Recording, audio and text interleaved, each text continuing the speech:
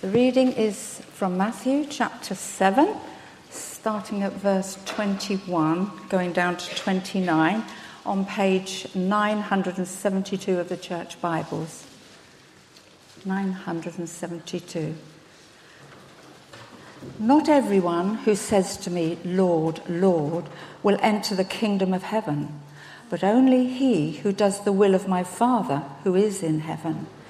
Many will say to me on that day, Lord, Lord, did we not prophesy in your name, and in your name drive out demons and perform many miracles? Then I will tell them plainly, I never knew you. Away from me, you evildoers. Therefore, everyone who hears these words of mine and puts them into practice is like a wise man who built his house on the rock. The rain came down and the streams rose, and the winds blew and beat against that house, yet it did not fall, because it had its foundation on the rock. But everyone who hears these words of mine and does not put them into practice is like a foolish man who built his house on sand. The rain came, and the streams rose, and the winds blew and beat against that house, and it fell with a great crash.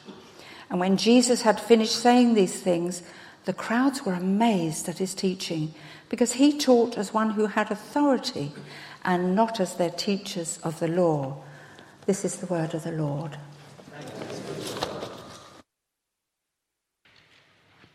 Thank you, Father, that you are indeed the God of all comfort.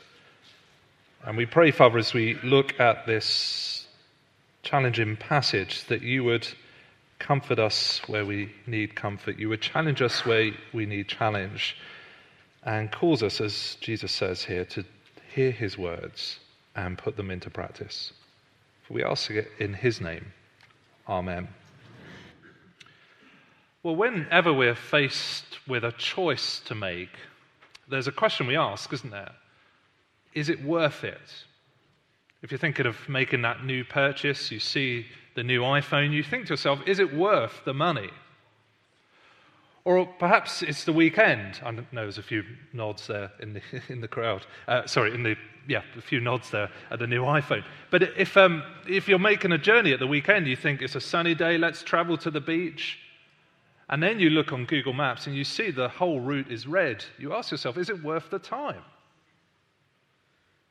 Or perhaps you're weighing up a new promotion at work, thinking, well, there's the extra salary, there's the extra responsibility, but is it worth the extra stress, the longer hours? Is it worth it? It's an important question, isn't it? Whenever we make a choice, to weigh up, is it worth it?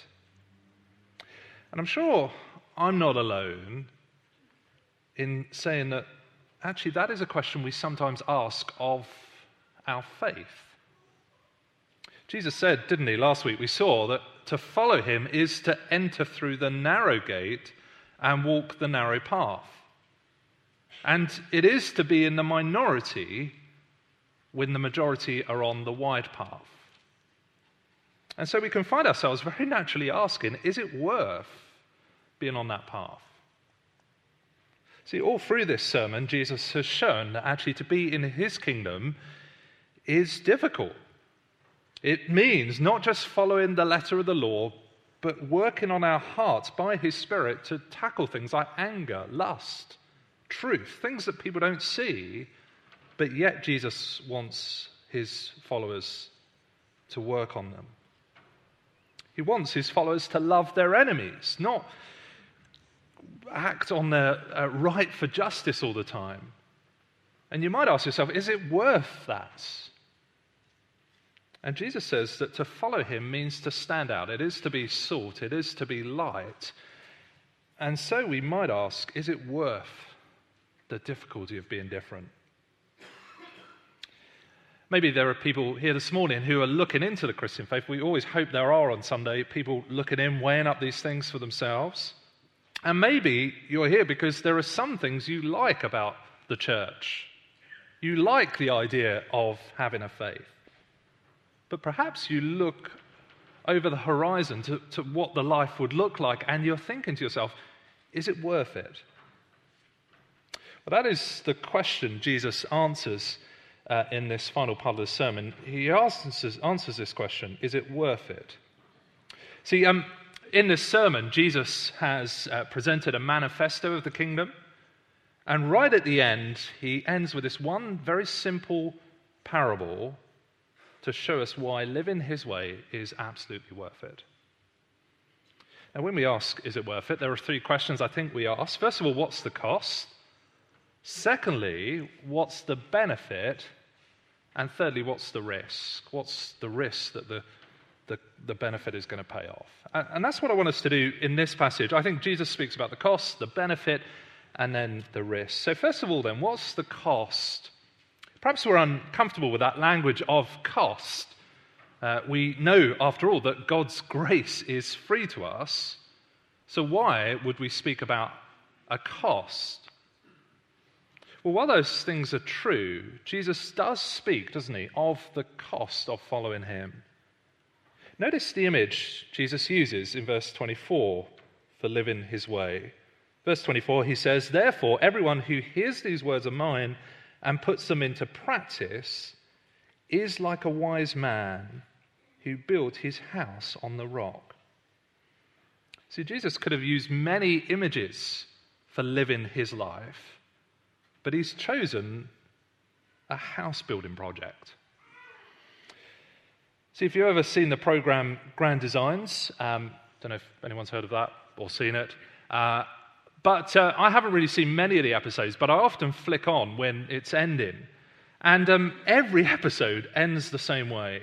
The person presented says, "How are you done with the budget? How have you done with the time?" And they suck their teeth and sort of say, "Well, we went over budget and we went over time." And people honestly speak about having put their life on hold for 2 years or whatever, just to devote themselves to this building project that's now before them. And of course, that is living in an age with power tools and JCB diggers and cranes. In the ancient world, building a house was a much more laborious task. It was pretty much the biggest thing you could ever do as a person. And that is the image Jesus uses for living his words. Now, we obviously watch Grand Designs, and we might question the life choices that people have made, putting their life on hold for 2 years. And I think most of the people question their life choices at the end of the project. But the thing is, it's not a half-hearted decision, is it? They have put all their time, all their finances, all their investment into this project, building a house. And that is the sort of life Jesus calls his followers to. Just have a look back through the sermon to chapter 5, verse 20. I want us to see this, that Jesus speaks in the strongest terms of what it means to follow him. Chapter 5, verse 20, he says, "For I tell you, unless your righteousness surpasses that of the Pharisees and the teachers of the law, you will certainly not enter the kingdom of heaven." Or flick over the page to chapter 5, verse 48, where he says, "Be perfect, therefore, as your heavenly Father is perfect." Or chapter 6, verse 24, he says, "No one can serve two masters. Either he will hate one and love the other, or he will be devoted to the one and despise the other. You cannot serve both God and money." Or verse 33, where he says, "Seek first his kingdom and his righteousness, and all these things will be given to you as well." So you can see clearly, can't you? There's no kind of half measures to live in Jesus' way. It is the kind of house building investment. It is the thing you chuck everything into. Which is why the foolish man takes the approach he does. I don't know about you, but maybe it's the song or learning this in Sunday school, but perhaps have a show of hands if this is true of you. I kind of imagine this parable by the seaside. The wise man's up on the cliff edge building his house on the rock. The foolish man's down on the ground building his house on the sand. Is that just me? Yeah? But that always kind of didn't make sense to me, because I thought, well, it's pretty obvious, isn't it? No one would build a house on the sand on the beach. I mean, yeah, why would they be so foolish? Well, anyway, I did a bit more digging, pardon the pun, And the commentators tell me on this that actually there's a bit more to it, that the people in this part of the world would build their houses in the summer. And in the summer, even the most sandy of ground was pretty firm, a bit like your garden lawn. You can stamp on it and it's like a rock. And what people needed to do as they were building the house in the summer was to dig down below that loose ground onto the limestone rock beneath. But the foolish builder, as you might understand, thinks to himself, why do I want to be digging on hard ground in the summer? I mean, who of us is out digging our lawn at the moment? And so he taps his foot on the floor and thinks, that is solid, that's not going anywhere. I'll save some money, I'll save my back by just building my house on the ground as it is.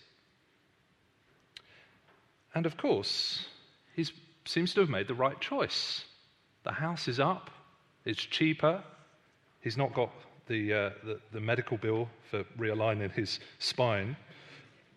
And Jesus says that those who hear him but don't do his words are like the foolish man. Verse 26, but everyone who hears these words of mine and does not put them into practice is like a foolish man who built his house on the sand. Notice the foolish man does hear the words of Jesus. He's in the audience. He's in church. He's reading the Bible. He even goes home with a warm feeling each Sunday. But his life, Monday to Saturday, is like everyone else's. He doesn't seek to be like his heavenly Father in his thought life, in his actions. He chases the same material goods that everyone else does. He's religious, of course, but only when people can see. And of course, everything looks fine. The house is up. It seems to be on solid ground. It gets all the benefits without any of the trouble of being rejected, of walking the narrow path. But of course, we've got to ask this next question, what's the benefit? Because there are two very different outcomes.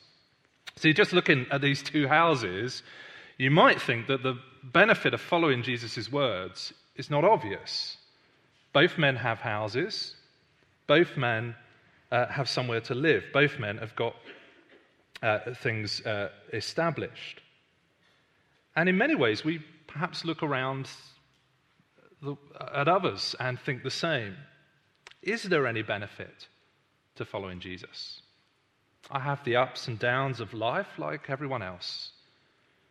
But yet I have the added trouble of caring about things like my pride, or whether I'm serving money or serving God, or I spend my time on a Sunday at church or in my bedroom praying. And it's causing quite difficult decisions around life choices or dealing with forgiveness with that person I don't get on with. And you may think to yourself, is it worth the effort? There's another way to have a house. But of course, the picture goes on. Apparently, in this part of the world, there were valleys that would look absolutely solid and dry, but by the winter, they would turn into a full river. And in this parable, summer rolls into autumn, and autumn rolls into winter. And each of the two men are in their houses watching the television. And Michael Fish is there, telling them that there's definitely going to be no storm. So, of course, they prepare for the worst. They get the garden furniture inside, they tie down the trampoline, and they sit in their houses, and the wind picks up. And thank you to whoever managed to get the wind to pick up for the live illustration as we speak of what that was like. The rain patters on the windows, and it intensifies. It gets worse and worse, and they look out to the garden, and they see the rain becomes puddles, and the puddle becomes a river. And as they look to the side of their house, they see the water sweeping past the walls. And for the house of the foolish man, he notices something in the corner of his eye as the wall seems to move. He thinks he imagines it. But then the cracks appear. And then the walls begin to shake and then give way. And the building collapses in an instant like a sandcastle meeting the sea. See, only when you roll the clock forward, Jesus says, do you see the benefit. Only when the building was tested do you see that the cost was worth it. In verse 22, although we looked at this last week, I wanted it read out by Pam because this gives us the context for this parable. In verse 22, Jesus speaks in the most chilling terms, doesn't he? He says, "Many will say to me on that day, 'Lord, Lord, did we not prophesy in your name? Did we not drive demons out and perform many miracles?' Then I would tell them plainly, 'I never knew you. Away from me, you evildoers.'" See, Jesus speaks of a day in the future where our buildings will be tested. And he said it's only those who hear his words and put them into practice that will stand. Now, hear me right on this. This doesn't mean that it's our good works, our performance, that means that we're somehow to get through the flood of God's judgment. No, all through this sermon we've seen, haven't we, that actually it's the poor in spirit, not those who think they're okay, those who come with open hands, recognizing their failures, who inherit the kingdom. And it doesn't mean there's a kind of level of obedience we need to get, that we somehow need to perform 50%, 60% or whatever to get through. See, the foundation here is not our performance, but the rock of Jesus. But it does mean that those who hear his words and yet don't live by them, well, their house will fall.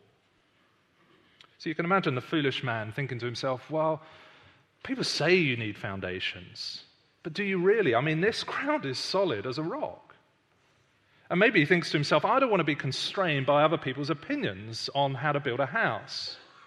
I don't want to stop living my life. I've got a holiday to go on. And he thought to himself, nothing would happen. But then, of course, it did.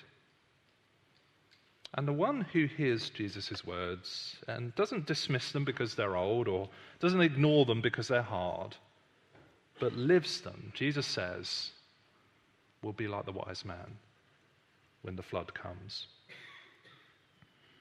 Now, I guess for lots of us, that probably doesn't sit very easy. Maybe we're asking the question, is Jesus really telling right on this? How do I know this is true? And how do I know that I'm going to be safe when that day comes? Well, finally, we want to ask this question, what's the risk?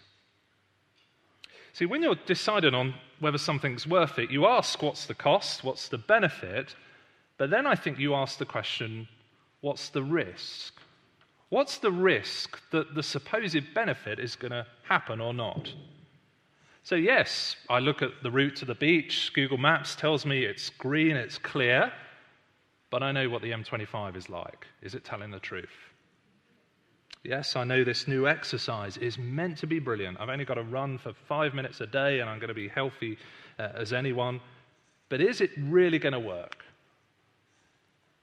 And the same is true here. Jesus puts before us the cost and the benefit. But how do we know it's true? Well, the sermon finishes with a kind of mic drop moment. Jesus finishes his sermon. I like to finish a sermon like this and see how it goes down. Notice how he finishes. And it fell with a great crash. And then supposedly walks off. But Matthew adds a little comment as the narrator here.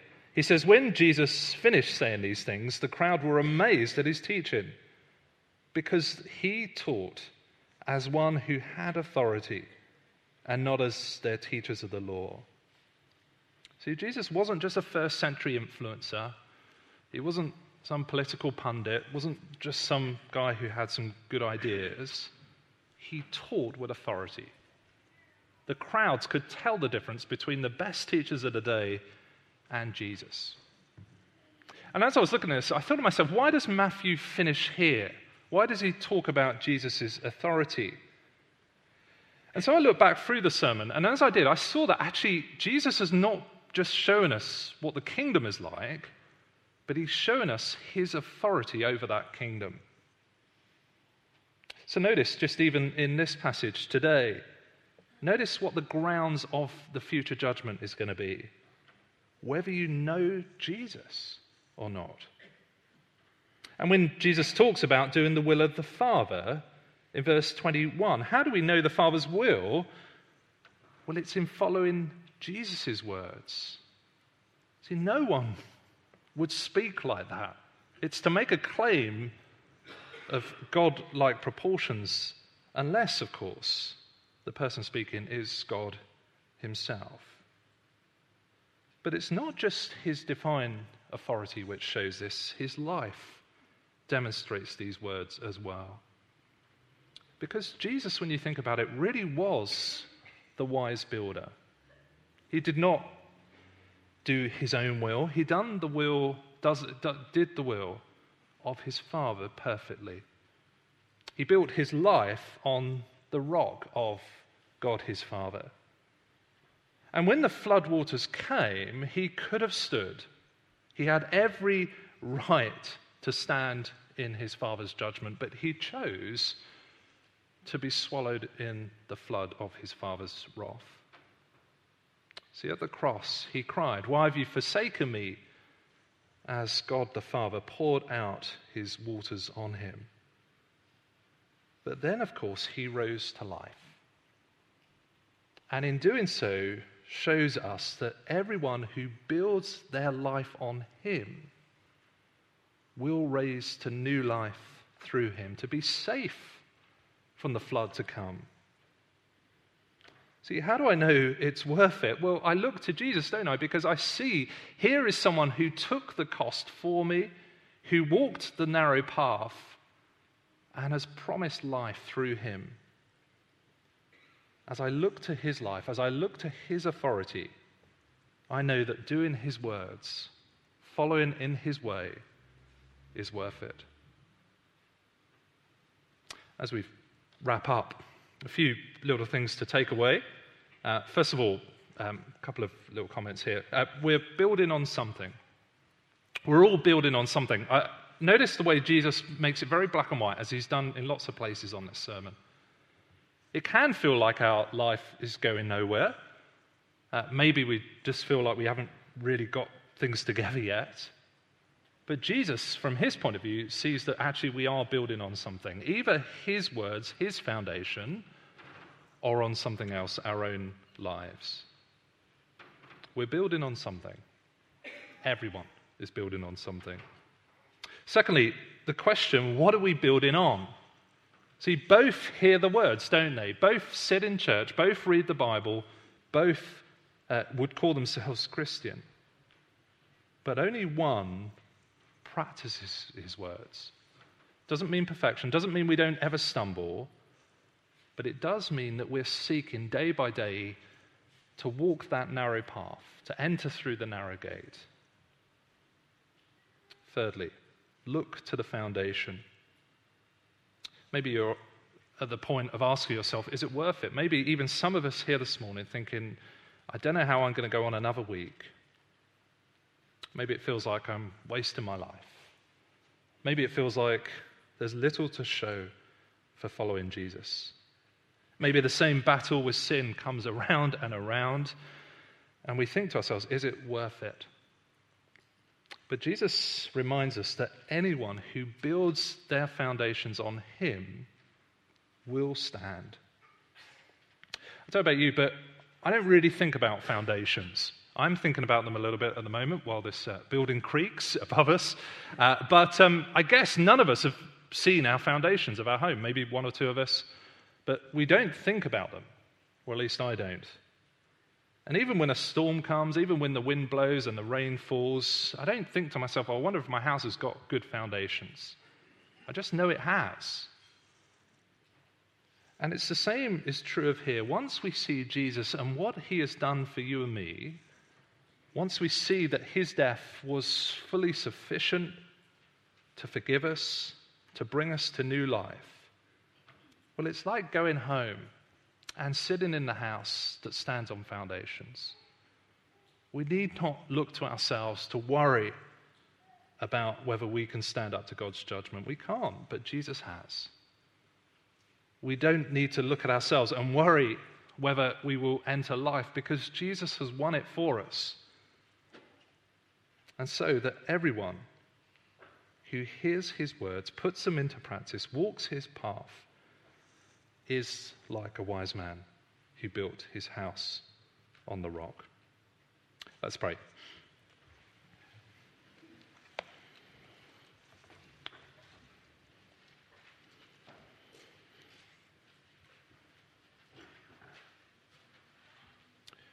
We pray, our Father in heaven, that we would be wise builders.